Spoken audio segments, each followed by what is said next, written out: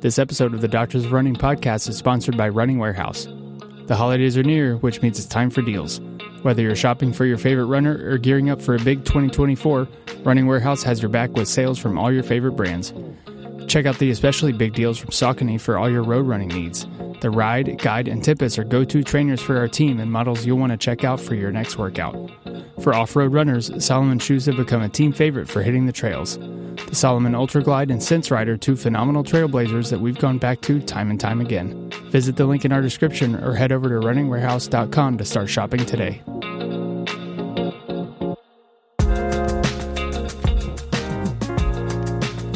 Hey there, everyone, and welcome to the Doctors of Running podcast, where we, a group of doctors of physical therapy, discuss the art and science of running and the stuff that we put on our feet.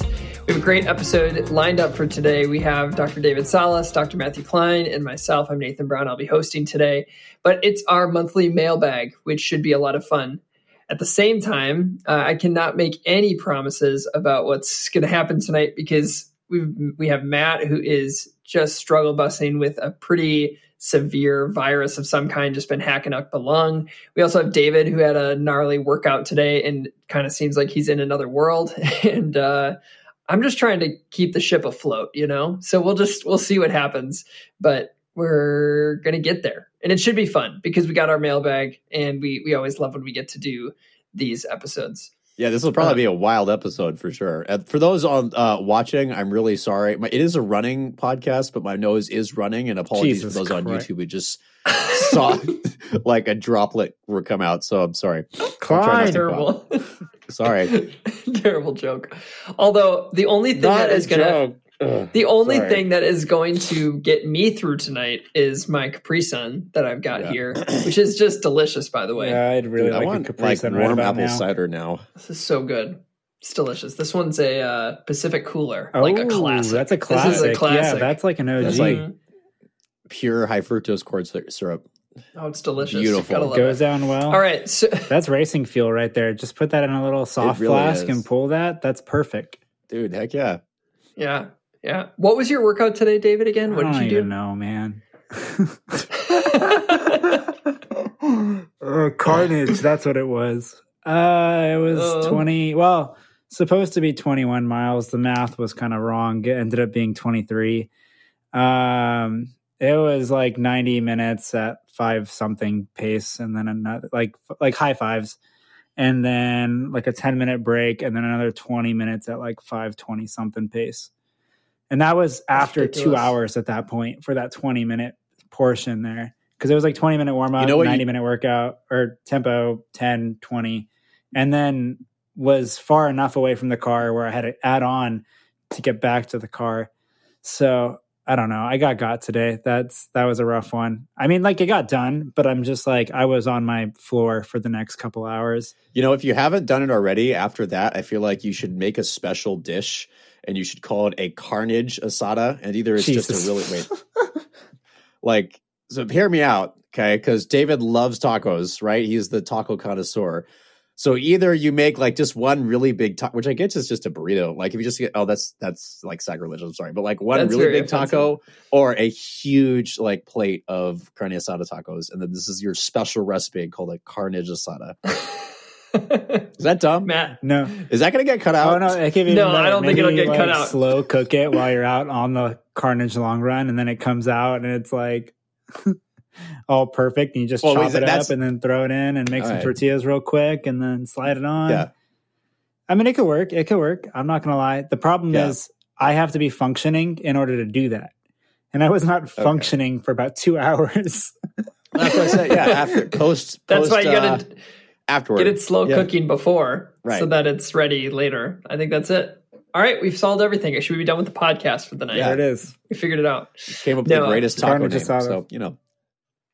As always, our subjective of the day when we do our mailbag is to get your questions. So again, our subjective for the day is if you have a question for us, put it down below or send us an email at doctorsrunning@gmail.com. We'd love to hear your questions. We do get a lot of them, and so we're sorry if we don't get to all your questions, but we do try to pull ones together that kind of make a cohesive conversation within these. So or within these episodes. So let's just jump in here. Our first one is from Bernard, and he emailed us, and he just wanted to ask a question. He said, I would like to know how the midsole hardness changes after 300 to 500 or 750 kilometers or 180 to 300 miles. He wants to know this for his own shoes, of course, but also for his patients. He must be some kind of provider. Is there a list where you can find the beginning hardness values of shoes midsoles and how much they may change?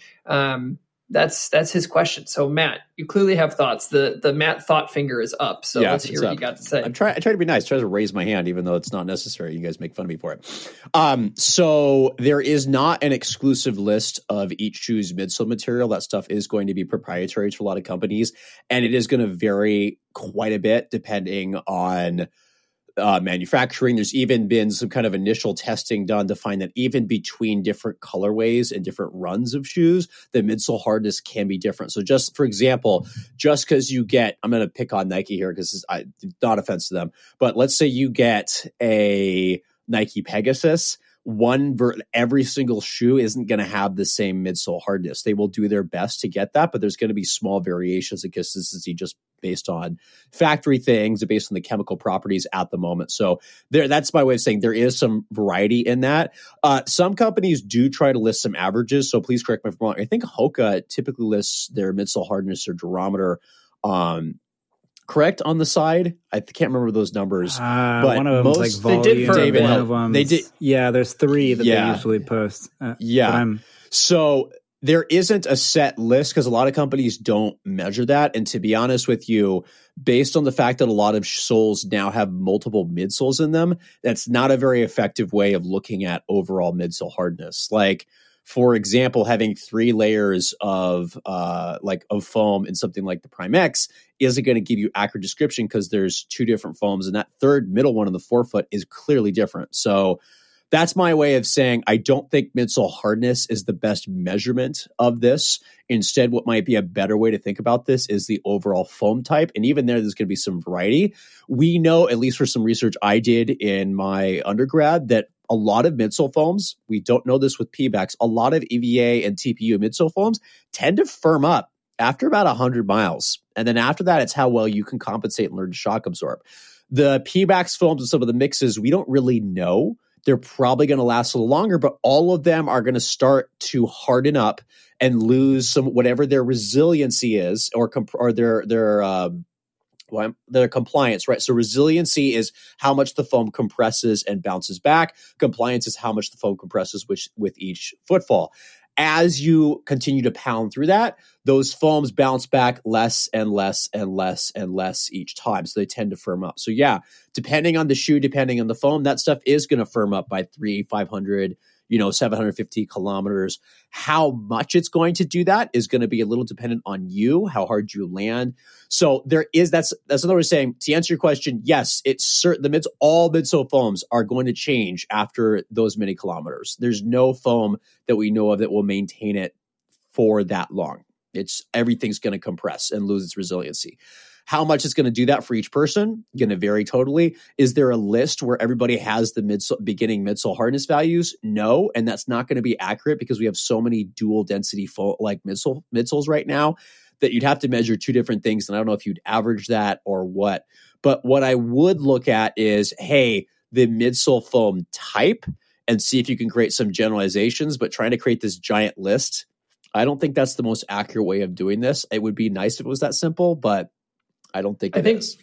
I think something interesting too is to create a list, you would probably want the correct metrics. So anyone could measure durometer. You can buy like a little tool to do that. But yeah, they're talking to cheap on Amazon.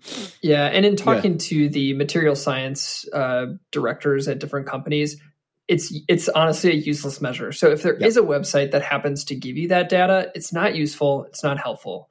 What you would need is somebody who's able to use an impactor, like an impact testing machine that can look at full compliance and resilience to get the hysteresis curve of the entire midsole, and then be able to test that early and later and put all that data out.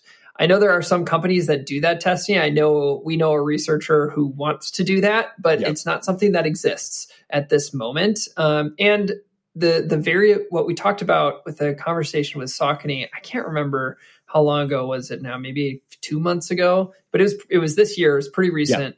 Yeah. But Andrea Paulson did a good job explaining kind of the difference in people's perceptions of softness because of how you strike the ground and the mechanics in which you do so, the velocity in which you're hitting the ground. That changes how much deformation of the foam and how much rebound of the foam happens. So that's why David and I think that the Bondi X, I think it's super soft. He thinks it's super firm. It's because of how we interact with that foam. And so specific measurements through an impactor machine also have limited utility because it doesn't tell you that much about the firmness or softness. There is something to say about how soft or how much stack there is on a shoe and the impact on the body. We actually have a question about that later. Yeah. But for your question, I think I agree with Matt, and just wanted to add that little tidbit about what's the value of knowing durometer in particular, but getting measurements of compliance and resilience still may also have limited utility.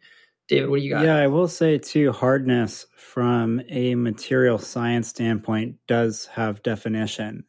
And so there is something called a Shore scale where they take a numeric value and give something a quote unquote value of hardness. And that does apply to foams as well. And so when you look at some of the footwear science research out there, looking at walking or running shoes, there are some values out there.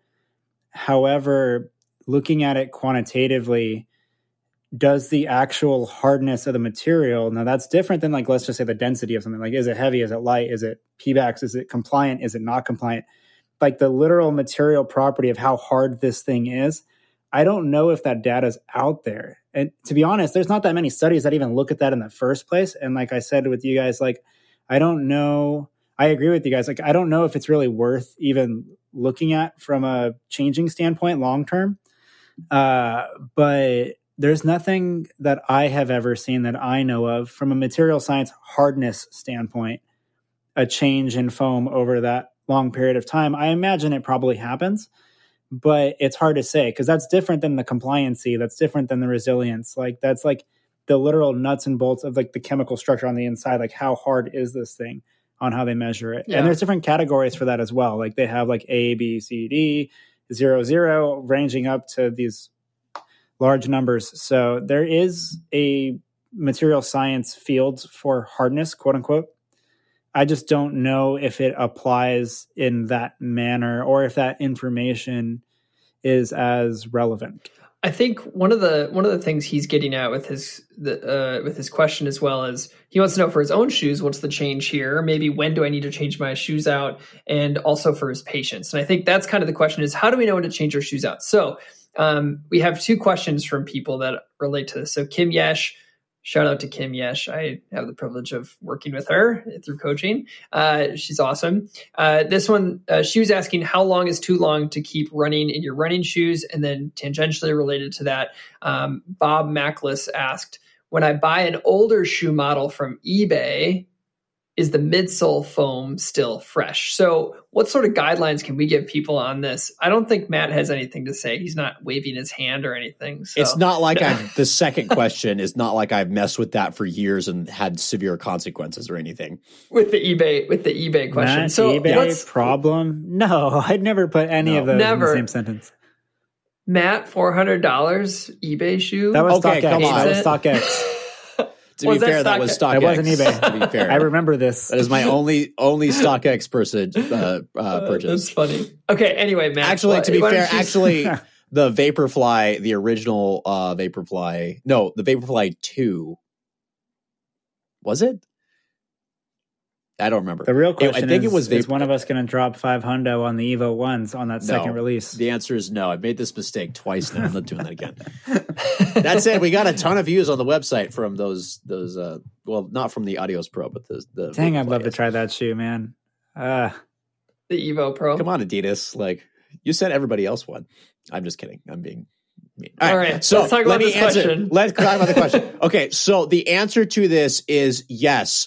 If the shoe has not been run in, the foams are still going to degrade. My story for this, and I think I've told this on this podcast before, is I remember when I was working in running stores, that I was looking at one of the old Streak Flies, and it was on the wall. It was like 15 years old at this point. This is long after those had been out when I was working in running stores. And it was one of the like really cool colorways. And I was like, can I go run in that? So I grabbed it off the wall and I ran in it. And it basically, the sole fell apart like a quarter of a mile into the run. It was like super stiff and super hard. And I was like, why did people like these? So when I came back, it was a really great lesson to me that I should have learned, but have not, because I repeated this 2 or 3 more times on my own, that foams will break down. It doesn't matter if it's P-backs. It doesn't matter if it's EVA, TPU. Different ones will have different longevity, but yes, shoes will change over time just sitting there. Some of these changes will accelerate if they're sitting in an area that's especially cold or especially hot. There can be temperature damage that also happens to the shoes as well that will change the midsole properties and the upper and all the other stuff. So the midsole foam is not going to be fresh. If it's, 1 or 2 years old, you might be able to get away with that. But beyond that, those foams are going to start changing. And we really don't know how long some like the P-backs foams last. So it can be a great deal to get stuff that's a year or two old. But once you start going beyond that, the foams, the structure, all this kind of stuff is going to be changing because it's starting to age. Once that thing finishes on the processing line, once those foams have expanded and the chemical process is finished, there's a natural degradation that's already starting to happen, just like everything in this world. So my warning to you is that, yes, 1 or 2 years might be okay. As soon as you start getting beyond that time, that's where you're kind of starting to run into murky waters and you need to be a little bit careful. I've done this with like the New Balance 905, for example, which was a favorite shoe of mine when I was just starting out. I got a pair like 1 or 2 years ago. That shoe is like 10, 15 years old. It felt terrible. The midsole was so hard and so uncomfortable because it had broken down and the midsole had just stiffened and compressed over time. So there was no foam compliance or resiliency anymore because it's already compressed. So to answer that question, just be careful and no, it's not going to be fresh when you buy older stuff on eBay. Yeah. I think this is an interesting question too. And I think I have a pretty non-satisfying response to how long can I keep running in my running shoes. And I just think it's ultimately one of those things that's really individual to your experience in the shoe and to your running goals and experiences and what you're using the shoes for. Are these shoes that you are running only in and then they just sit in your closet until you run again? Or are you running in them and you're walking in them all day? That will change how long these things will last. If you're going to walk in it all day and you're going to be running in it, you can expect the shelf life of them to potentially be a little bit shorter. As Matt kind of referenced, there's the changes in the foam properties happen over the first even 100 miles. And so if your body is able to tolerate the changes that happen in the footwear, keep going. I know people who run it for shoes over 1,000, 1,500 miles, and they just pound miles on shoes and they don't have any issues with it. I mean, for goodness sakes, people run in sandals for 100-mile races, right? So it's like, if your body can tolerate the changes in the foam, great. But that does mean that the foam isn't going to give you the same experience, both qualitatively, but also if it's a performance shoe, it's not going to give you the kickback that it did early on. How long it takes for that foam to degrade to a point where it's not giving you like running economy changes, we don't really know individually, but we know it can be pretty quick for some of these shoes. But again, my response is a little bit non-satisfying because I think that it's going to take you learning how a shoe experience changes over time. How long do you take to wear out a midsole versus how long does it take your friend? So I think that shoes last a long time for me. I never really had issues for, I would have a shoe for like 6 months to a year. I don't wear through my outsole like some people I know, but I also don't beat up the midsole and I feel like I can just keep going. Whereas I think some of us are going to be a lot, some are going to be a lot shorter. Put the brakes on that, man. So why don't you also supplement having like systemic reactions to your words. So Nathan, I wouldn't call your answer unsatisfactory. I would say it is also evidence-based because we know that, again, shoes tend to break down in the midsoles and the thing tends to break down after about 100 miles on average. And after that, it's really how long you can compensate. So someone like me, I will rip through a shoe and I'm lucky if I get 150, 200 miles out of them. Although there are some that are more durable than others. Okay. Also, there's the fact that if you wear them a lot and the foam never has time to recover, there is evidence that that actually wears them out faster. That's why having a rotation of shoes can be helpful, because if you run in a shoe and then you give it a break, the foam actually has more time to recover, believe it or not, as opposed to continually compressing it and losing that resiliency and compliance. That's a real thing. So the answer is it depends. I know you don't like that, but it's very individual to the person and how much you're using it. That's why it's really suggested not to wear your running shoes for walking and all day use, because they will wear out faster. That is a thing. So it is an individual thing, and it is very important that you learn and you go through experience, kind of check stuff going, how long do shoes usually last? If you're in a shoe and you haven't done anything different, all of a sudden things start to ache and you're like, oh, this doesn't feel good. That's probably an indication the shoe is broken down beyond your capacity to compensate. But if it feels fine, you're like, everything's good, I haven't changed anything, it's great. Yeah, you might be able to hold out a little longer. My sister is a fun case study. So she'll message me. It's basically like, I don't know, I should keep tabs on how long this message comes. And she's like, all right, Nate, I'm starting to get that weird feeling in my knee. What shoes should I get? Then she'll get new shoes and that niggle in her knee will go away every single time. And it's always the same one. It's always just that exact same feeling. Then she gets a different shoe. And I think that's just your body telling you that the shoe has changed to the point where your body's not compensating anymore.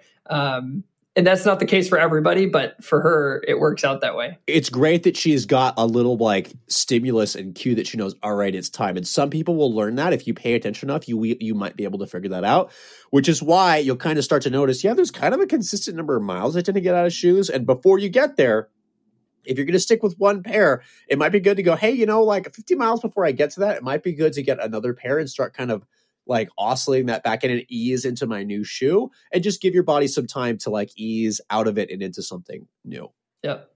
David, do you have anything to add on this one? No, I think the only thing that thought stimulus here that I might try is so my alpha flies behind me are what? They're about 2.5 years old probably. And I've only really ever used them for special-ish efforts. So they maybe have 150 to 200 miles on them, which, over the course of 2 years, that's nothing, So I am now thinking of taking them for a very hard long run next weekend just to see what the experience looks like. Yeah, that'd be cool. That'd be interesting. But then if I get injured out of that too, that also doesn't help things. Awkward. No, it doesn't. Yeah, because you got 3 weeks till CIM? Give or take, yeah. What is it? We got, going to a friend's wedding this week, then Thanksgiving, then CIM, 3 weeks. So you know what this means is we got to get this episode as quickly as possible and get Nike to send you the Alpha Flight 3. Hey, if they send me the Alpha Flight 3, that's kind of what happened with the Endorphin Elite, right? I got the Endorphin Elite right before Ventura, and I was like, oh, I actually really like this shoe. And then I ended up racing in it. So who knows? Yep. If I had a couple weeks, to play around with it, I'm sure it could happen. All right, let's move forward to our next question. This is from Michael Karaku. They ask, what are the best ways to prevent overuse injuries if you're marathon training and on your feet all day? So I think one of the things that our bodies do over time is they adapt to the stresses that we put on them. That's just kind of reality. There are, with running, we know that, certain body structures don't adapt after a certain amount of time, and that's where you get some problems and some breakdown. But that said, if you've had a job where you're on your feet all day and your body is used to that stress, it's basically overall load management, not so much your total volume matters, but if your body has that baseline of the work that you're doing, it should be a pretty standard progression on top of that. Unless your job has a lot of variation, that could actually change what you might want to do with if I was coaching somebody in that scenario, if they have a really hard work project where they're lifting a lot more than they typically do, that might be a week where you drop, some of your hard workouts or your mileage or something like that. But if it's just being on your feet and walking around and standing, I think that you're getting a lot of stimulus for muscular endurance and postural control of those muscles. What I would say is probably what you want is a good baseline of heavy strengthening and loading so that your tissues get a varied type of stimulus versus just that continual low load that's always going day after day after day. Getting yourself that heavy lifting will be helpful for your tendons. It'll be helpful for your bones. Getting a little bit of plyometric work. I think that would probably be my, that'd be great to add in early before your marathon training session. And then during the season of your training, that's where you would back some of that stuff off. But I think that your progression, if your body's adapted to the work you're doing, it should be pretty typical. Do you have any contrary thoughts to that? Not necessarily, but what I hear is you're on your feet all day, your muscles are working all day, you're also doing a lot of running, you're probably really tired. I think eating a lot and sleeping a lot goes a very, very long way in this conversation. And I don't think that gets talked about enough.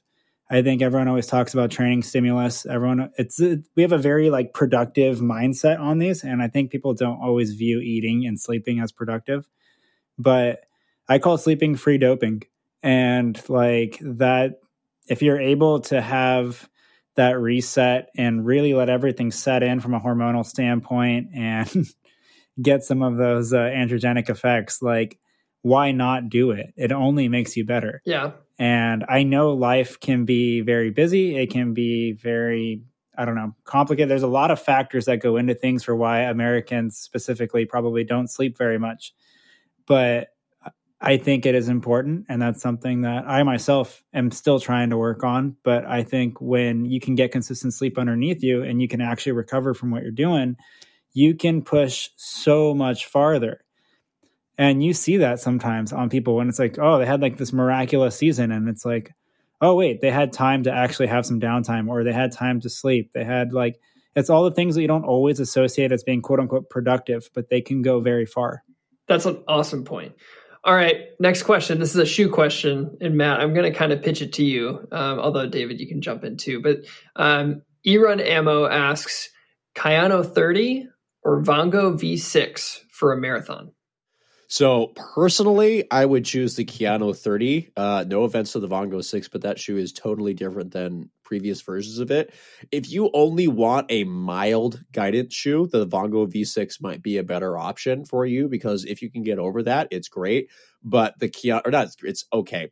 The Kayano 30 is definitely the moderate to higher guidance shoe that I have really enjoyed. I have well over 100 miles on my pair and have both a written, not both, but a written in beginning review and 100-mile review on that shoe. So I think from a stability standpoint, Kayano 30 is definitely going to win.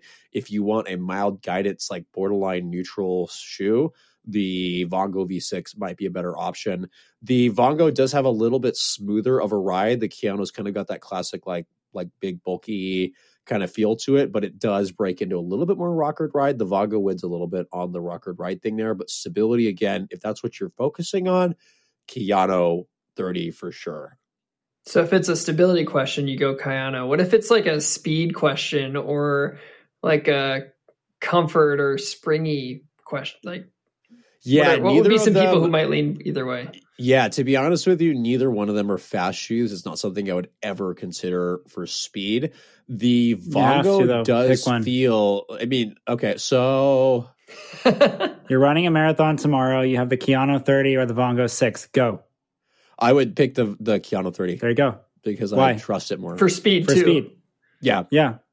There's similar weights, but again, the midsole feels a little bit snappier to me, even though it feels slightly more clunky in the Kayano 30. So I would go Kayano 30 personally. No, I agree completely. I feel like if you like something that's a little bit firmer, it has a little bit more toe spring up front. I think over the course of 26 miles, for me personally, I'm going to choose the Kayano. I feel like that Vongo has a pretty soft platform. Not that it's unstable necessarily, but I feel like my muscles intrinsically are probably working a little bit harder, and I don't necessarily want to push as much. Whereas the Kayano, I feel like if I really had to, I could a little bit. And if it's a choice between just those two, I'm going to go Kayano.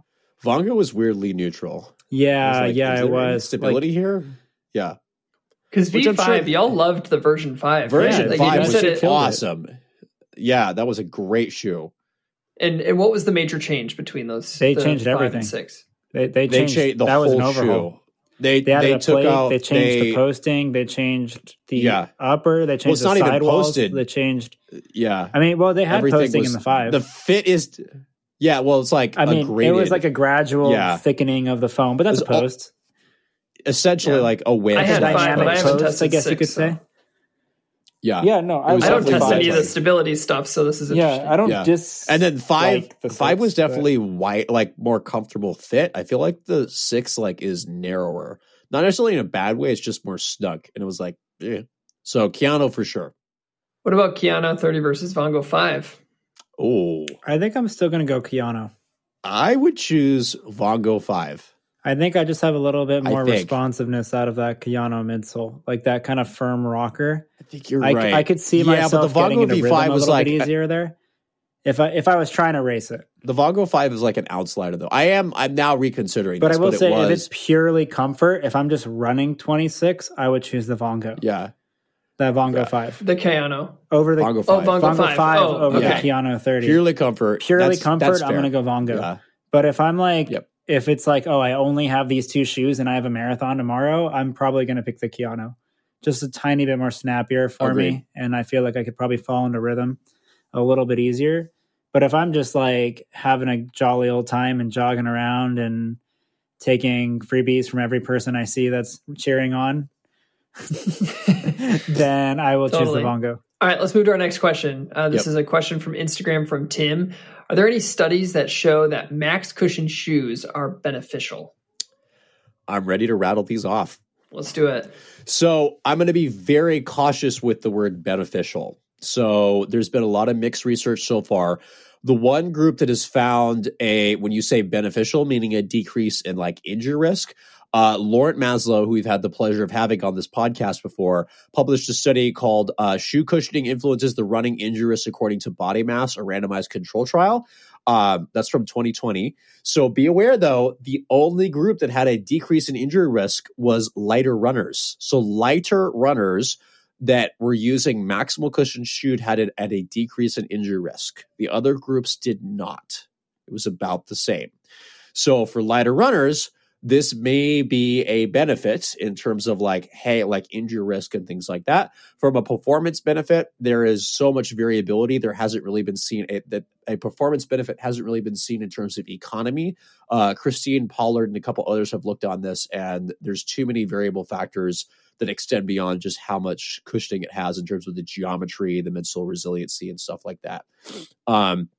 I do think that's where this question gets a little squirrely, because max cushion shoes, the super shoes or maximally cushioned rockered with a plate shoes have been shown to have a benefit for running economy for in certain populations and stuff with Dustin Jobert but just greater cushioning, not necessarily. So the other thing, Laurent Maslow, again, there's another study called Lower Impact Forces but Greater Burden for the Musculoskeletal System in Shoes with Greater Cushioning, showed that those that had softer foams, yes, lowered some of the impact forces, but your body had to compensate more to create stability and to adjust for the excessive softness. It's like running on pavement versus running on sand, right? Sand, each one's going to have its own difficulty, but running on sand, like your muscles get really tired just because you're having to also stabilize at the same time. So that's another study that shows, again, it's going to depend on the situation. The final one is from, why am I blanking on their name? It's Kumala, because I've cited this multiple times, from 2018. It said running in highly cushioned shoes increases leg stiffness and amplifies impact loading. Found that some people with higher cushioning actually land harder. So you might have, if you look at the ground reaction forces, like at just where you're hitting the ground, things might look lower, but when you measure it at the actual joints, there's actually increased joint loading because you land harder, because your body goes, oh, this is a softer thing. I can land harder. I don't have to worry about as much as shock absorption. So the answer is not what you're going to like, but it really depends on the person. It seems to be a very, very individual thing. But across the board, I can't say this is necessarily beneficial for everyone. It's going to be individual, again, unless you've got the right rocker, geometry, things like, and other factors in there, as well as things like, do you have the optimal, I'm going to throw this out here as a theory, muscle tuning, right? Does the loading of the foam match how your muscles contract and some other factors. So maximal shoes are not like a end all be all. People like them. They feel really soft and cushioned. That doesn't necessarily mean it's better for your musculoskeletal system. It just means forces are going to be changed and they're going to move places. It's like foot strike. One's not necessarily better than the other. It just shifts the loading forces different places. Do you think that the pace that someone is running impacts that? Ooh, that's a good question. I'm going to throw that to you. What do you think? Since you run a lot faster than the two of us. And because if I keep talking, I'm going to sneeze and cough. I'm sorry. Yeah, I mean, the answer is obviously yes, right?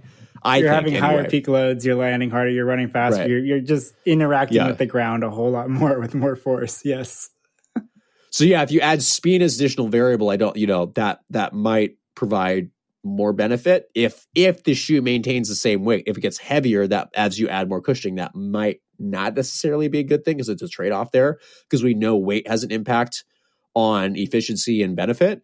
But again, if you can get that sole softness up that maintains that lightweight, that's where that question really begins to go. Well, I don't know.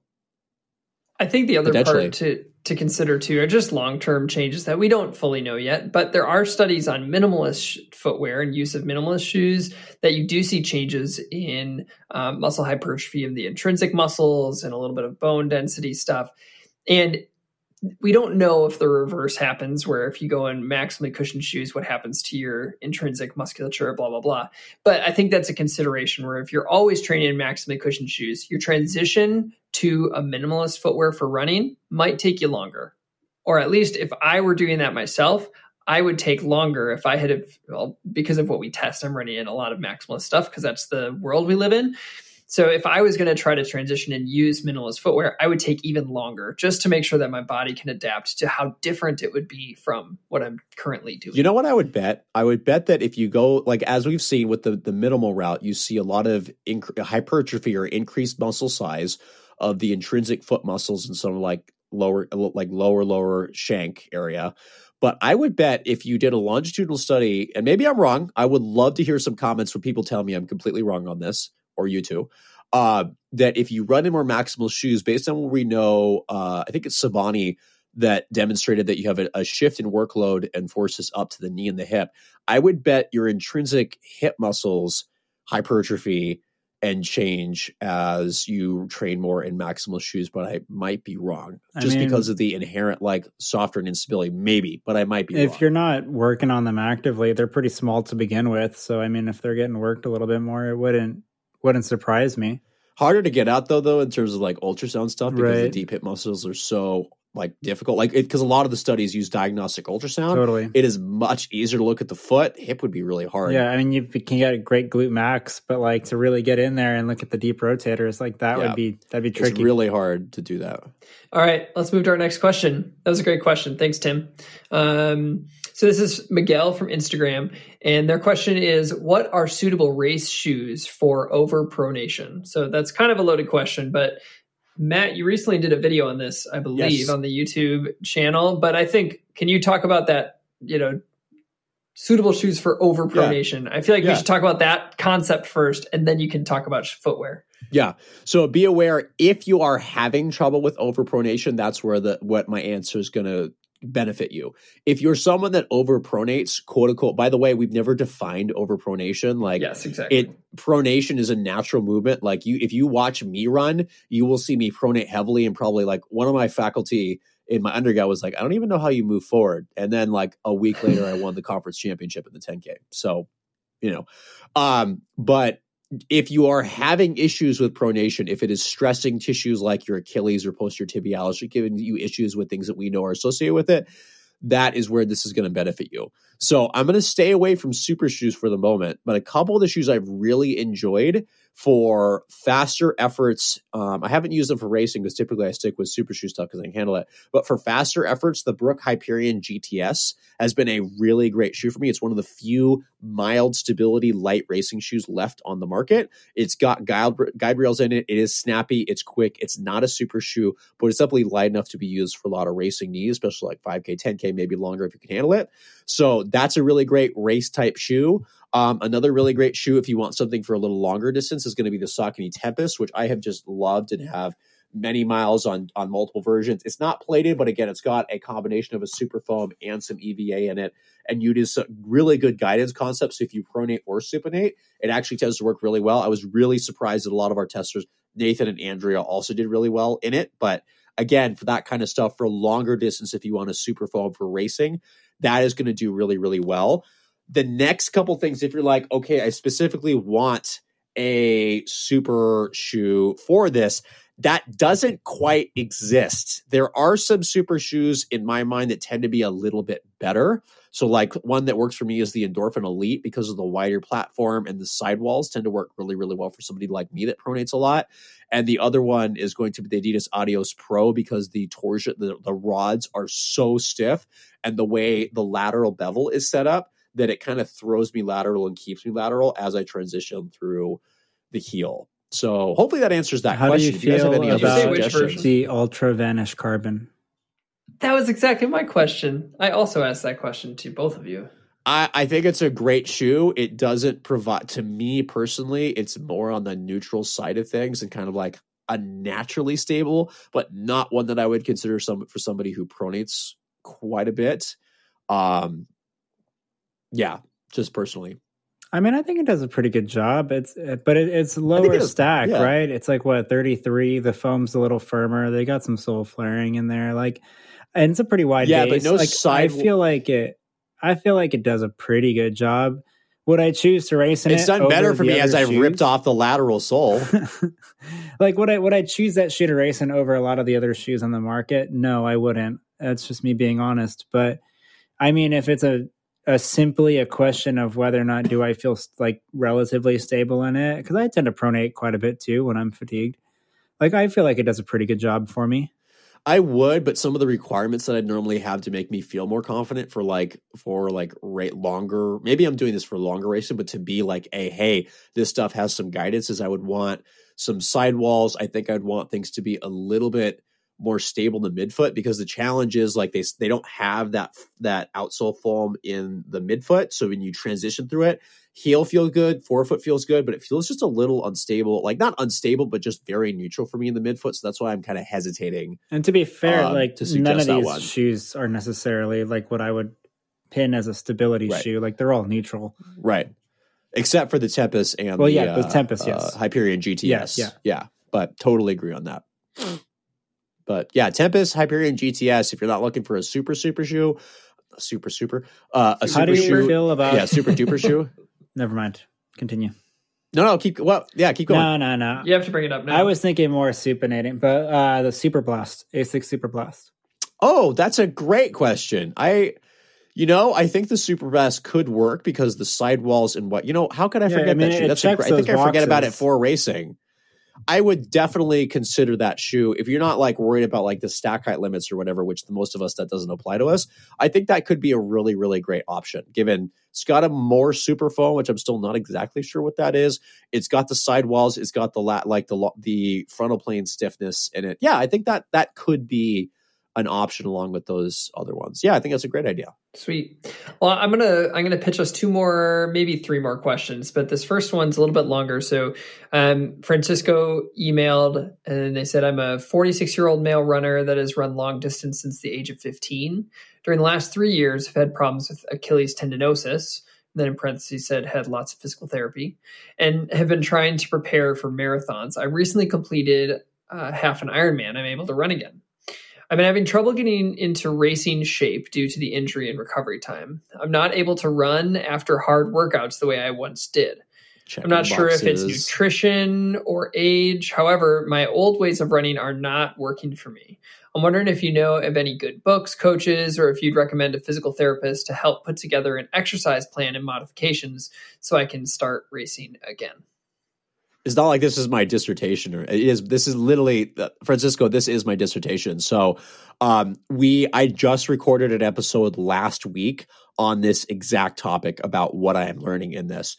So if you've had Achilles tendinosis, you need to be aware of the fact. I'm going to try to give you the Cliff Notes version. So Nathan, Dave, if I go too long, just tell me. Yeah, go short, because that episode will be out by the time they hear this. So go back to that one. Go back and listen to that. The Cliff Notes version is that your Achilles tendon, in terms of propulsion, your calf and Achilles tendon are two of the most important areas for getting you forward. If you've had Achilles tendinosis and there's an increased as you age, you are losing a lot of the elastic properties that help propel you forward and store energy and elastically release it. Now, irritated tendons don't like really fast things if they're not ready. So it's not surprising that harder and faster workouts piss this off. Like you're checking boxes going, yeah, this is definitely an ongoing tendinosis. And it gets harder because your calf muscles actually, when you run, they really are supposed to contract fairly isometrically, and a lot of the length change happens from your tendon. So if the tendon is losing its function, i.e. it's not functioning at the same level because of ongoing tendinosis, yeah, it makes sense. You're losing some of the speed. Things are harder to do. So you need to have to work with somebody that really understands tendon pathology. And basic calf raises and like your classic like ice and stent, all this like fairly stereotypical stuff doesn't make the same long-term benefit. What we know about tendons is you need to load that thing heavy and slow for a minimum of 9 to 12 months. It takes that long for the tissue to actually change, and you need to have an appropriate progression back to function and be able to go, hey, if I really want this to go, like pain, by the way, is not a good indicator of this because your pain will disappear long before this thing is truly changed. You need to work with somebody that really understands tendons, going to be able to progress you through heavy eccentrics or heavy slow resistance training appropriately. And it's not a 3 sets of 10. This is like you're loading this thing really hard for like 3 to 5 reps, 3 to 5 sets a couple times a week appropriately to get the tendon to increase in its stiffness. And then you have to have somebody that appropriately gets you to learn how to get that tendon to become elastic and with appropriate plyometrics. So who that is specifically in your area, I don't know, but I'm going to say go listen to the episode I just did. That may help guide you a little bit more. Cliff note on tendinopathy in general, like tendons take time to change. To physically change the structure of that, like you said, you have to have a pretty rigorous... And its function. Yeah, exactly. Yeah. You got to train these things because they do a lot of absorbing. They do a lot of lengthening, but they do a lot of exploding too. And so that's like they have a lot of jobs, a lot of roles. And in order for them to do that effectively and to truly have a change at that like microscopic level, it takes time. So I think having some patience with that process as well is huge. And 8 to 12 weeks, like the kind of the classic physical therapy run, isn't enough. Even up to 6 months, there's been some evidence that suggests that's not enough. You have to keep going and continue to load that thing to get it to really change. And there's also some interesting evidence that suggests that you may not actually change the actual structure of the tendon, but the function is what takes sometimes that long to change. And your function and your pain and all that kind of stuff can certainly improve. I think, wow, almost lost my voice for a second. I do think. Am I getting you sick just by talking to you? Yeah, through the computer. No, but I think in terms of your question of books, coaches, PTs, etc., I think if you have a local PT, that's always my go-to. If you have a local PT who works with runners, that's awesome. If you don't, I think your next best step is to find a coach who is a PT. Because they'll be able to work with you longitudinally over, like if you're willing to and able to invest in that, they could work with you over the course of years to help you get to the point where not only can they help progress kind of the loading program, but they can also help you understand your response to harder workouts and then help you tailor your program to the function of that region and stuff. I think that's where finding a coach with a PT background, that's you're in the sweet spot for that, in my opinion. And I guess shameless plug for Andrea Myers. So she's on our team. She does some coaching. I don't know if she's accepting people, accepting new athletes, but I know she does coaching. I know that I have a team of coaches who are PTs. So our team has some people, but I think there's many other ones. I think we're gonna have a guest on soon. Trains Smart, Run Strong, I think is her Instagram handle, Victoria, but she does a lot of coaching and strength training. But I think that's the perfect matchup is, PT and coach can give you the modifications to your training program and help you through the progression of the loading program. I would also say, going back to David's comment on nutrition, tendon health and nutrition are pretty tied as well. So hydration too. If you're looking in hydration, if you're looking for a coach, another one would be a sports dietitian who also coaches. So that'd be my other 2 cents on that. Shout out to a previous guest, Brody Sharp, also is not a bad person to look at since he does both physiotherapy and coaching for those that are international. All right. So one more question for us before we sign off. This is from Matt McKenzie on Instagram. And they asked, can there be too many shoes in your rotation? There can never be too many shoes. What kind of a question is that? Why would there ever be too many shoes? No. In all seriousness, there probably could be. Yeah, if you're having too much variance in loading, you're not able to actually get any consistency under you, and you're just constantly being loaded in different ways, can't get into a rhythm. Sometimes that can actually increase some of that risk. With that said, variability can help with decreasing risk. So there's a middle ground. So you just find something. I don't recommend running in a different shoe every single day. That I don't recommend. For a month straight. Yeah, exactly. If that was literally your long-term way of doing this, I would probably say I don't even do that. Don't do that. But I mean, if you have I don't know, let's say you have an easy day shoe, you have a long run shoe, you have a workout shoe, you have a track shoe, you've got you could have a pretty solid amount of shoes and kind of rotate things around and have it be fine. But I don't think running in a different shoe every single day, all of the time, or every other day, I think it's also possible to, if you're rotating through tons of shoes, it's possible to you're increasing your likelihood of running into a shoe that gives you a problem. Right. So I am of the persuasion that shoes don't fix injuries, but they can cause them. And so I think that if you're rotating a ton, you're increasing your likelihood of running into one that doesn't match you. And honestly, so I've run into a number of random, injuries over the last years since DOR stuff. And I think it's partially that is it. Yeah, you've had a couple individual shoes that just really messed you up. Yes. I've had a couple shoes that have really messed me up. And I've had a couple too, where it's you put it on, you run one run, you're like, I'm not running in that again. And then I had another shoe where I was so excited about that shoe that I was like, I'm going to give it another go. And then I was like, I can't physically run in that again. Adios Pro 3? Yeah, that was that one. Yeah. I got two runs in that shoe and I was like, I can't. I'm literally limping right now. Yep. Right. And this isn't just to scare anybody, by the way, of having a decent shoe rotation if you can afford it, because the only evidence we have out there on decreasing injury risks has been strength training and having a shoe rotation. So nobody's done that on the other side, though. So what shoe rotations. Nobody's studied that, but I think you're totally right to going. If you have too many pairs of shoes, you run the risk of running into one that might injure you. And that is certainly a risk that we all carry. For those of us who we are very fortunate to get to test a lot of different shoes, but that also means it increases the risk of us getting one that really doesn't work for us and then having to try to run through it, just to get the review out at our own peril. So that does happen. I mean, or you could just run in an Alpha Fly for every single run and just call it a day. That's it. I would not do that. Can we do one more question? Oh man. What question do you want to do? The very, very last one. Oh, regarding the trochanteric? Yeah. Yes, we can. Just for you, Matt. So this is an email from Nico Rivera. They said, big fan of your podcast. From your experiences working with injured runners who are either new or experienced with super shoes, how frequent is the occurrence of trochanteric bursitis? And if so, have you discovered that this is due to super shoe use or other factors like strength training, subpar warm-up and cool down routine, lack of sleep and or rest, just to name a few? That's the question. There's other really nice things that they say after that. To all the dads of DOR, hang in there, which I appreciate. As I now have a child and they bring diseases into the house all the time. I'm just going to be sick for the next, I don't know how many years. I'm just kidding. I love my kid. 18. Yeah, thanks.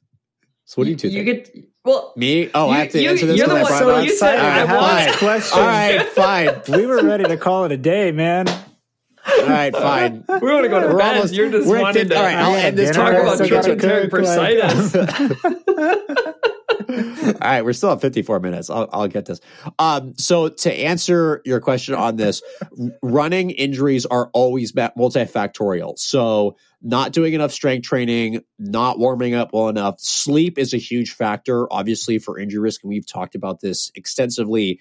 Non-optimal nutrition. Like, go listen to my talk with Rich Willie on like running and a relative energy deficiency and how bad that is for you. Just not only for your skeletal system, but also your musculoskeletal system. I will say that it's not that I see trochanteric bursitis specifically, because that's just one pathology, and I really see a lot of increased injuries for those who are really overusing super shoes. That a lot of stuff going on at the hip, right? Because a lot of super shoes, with some exceptions, tend to shift the workload up to the knee and the hip. They tend to extend your stride. They tend to be a little less stable. So the deep hip muscles have to work a lot harder. You tend to increase your stride length, which kind of works your hip flexors and stretches them a lot more. Some of it tends to extend kind of your back a little more if you don't have enough hip extensions. You're going to also see some lumbar issues with that because you'll be compensating. But again, that's all on top of if you are strong enough, and you've prepared yourself to run in super shoes and you're using them appropriately, because they are tools and they're not meant to be used all the time. If you are getting enough sleep, if you've got adequate nutrition, a lot of that together is going to help keep you healthy. But that said, these shoes typically do increase stress in that area. So it just means if you're going to use them, you need to be smarter about them. Make sure you're maintaining your sleep. Make sure you don't overtrain. Make sure you've got good nutrition. Make sure you're strengthening the whole lower extremity, but especially look at some of the talks I've done on strength and preparing yourself for super shoes. There's a great episode that I did on that, and that we've talked about.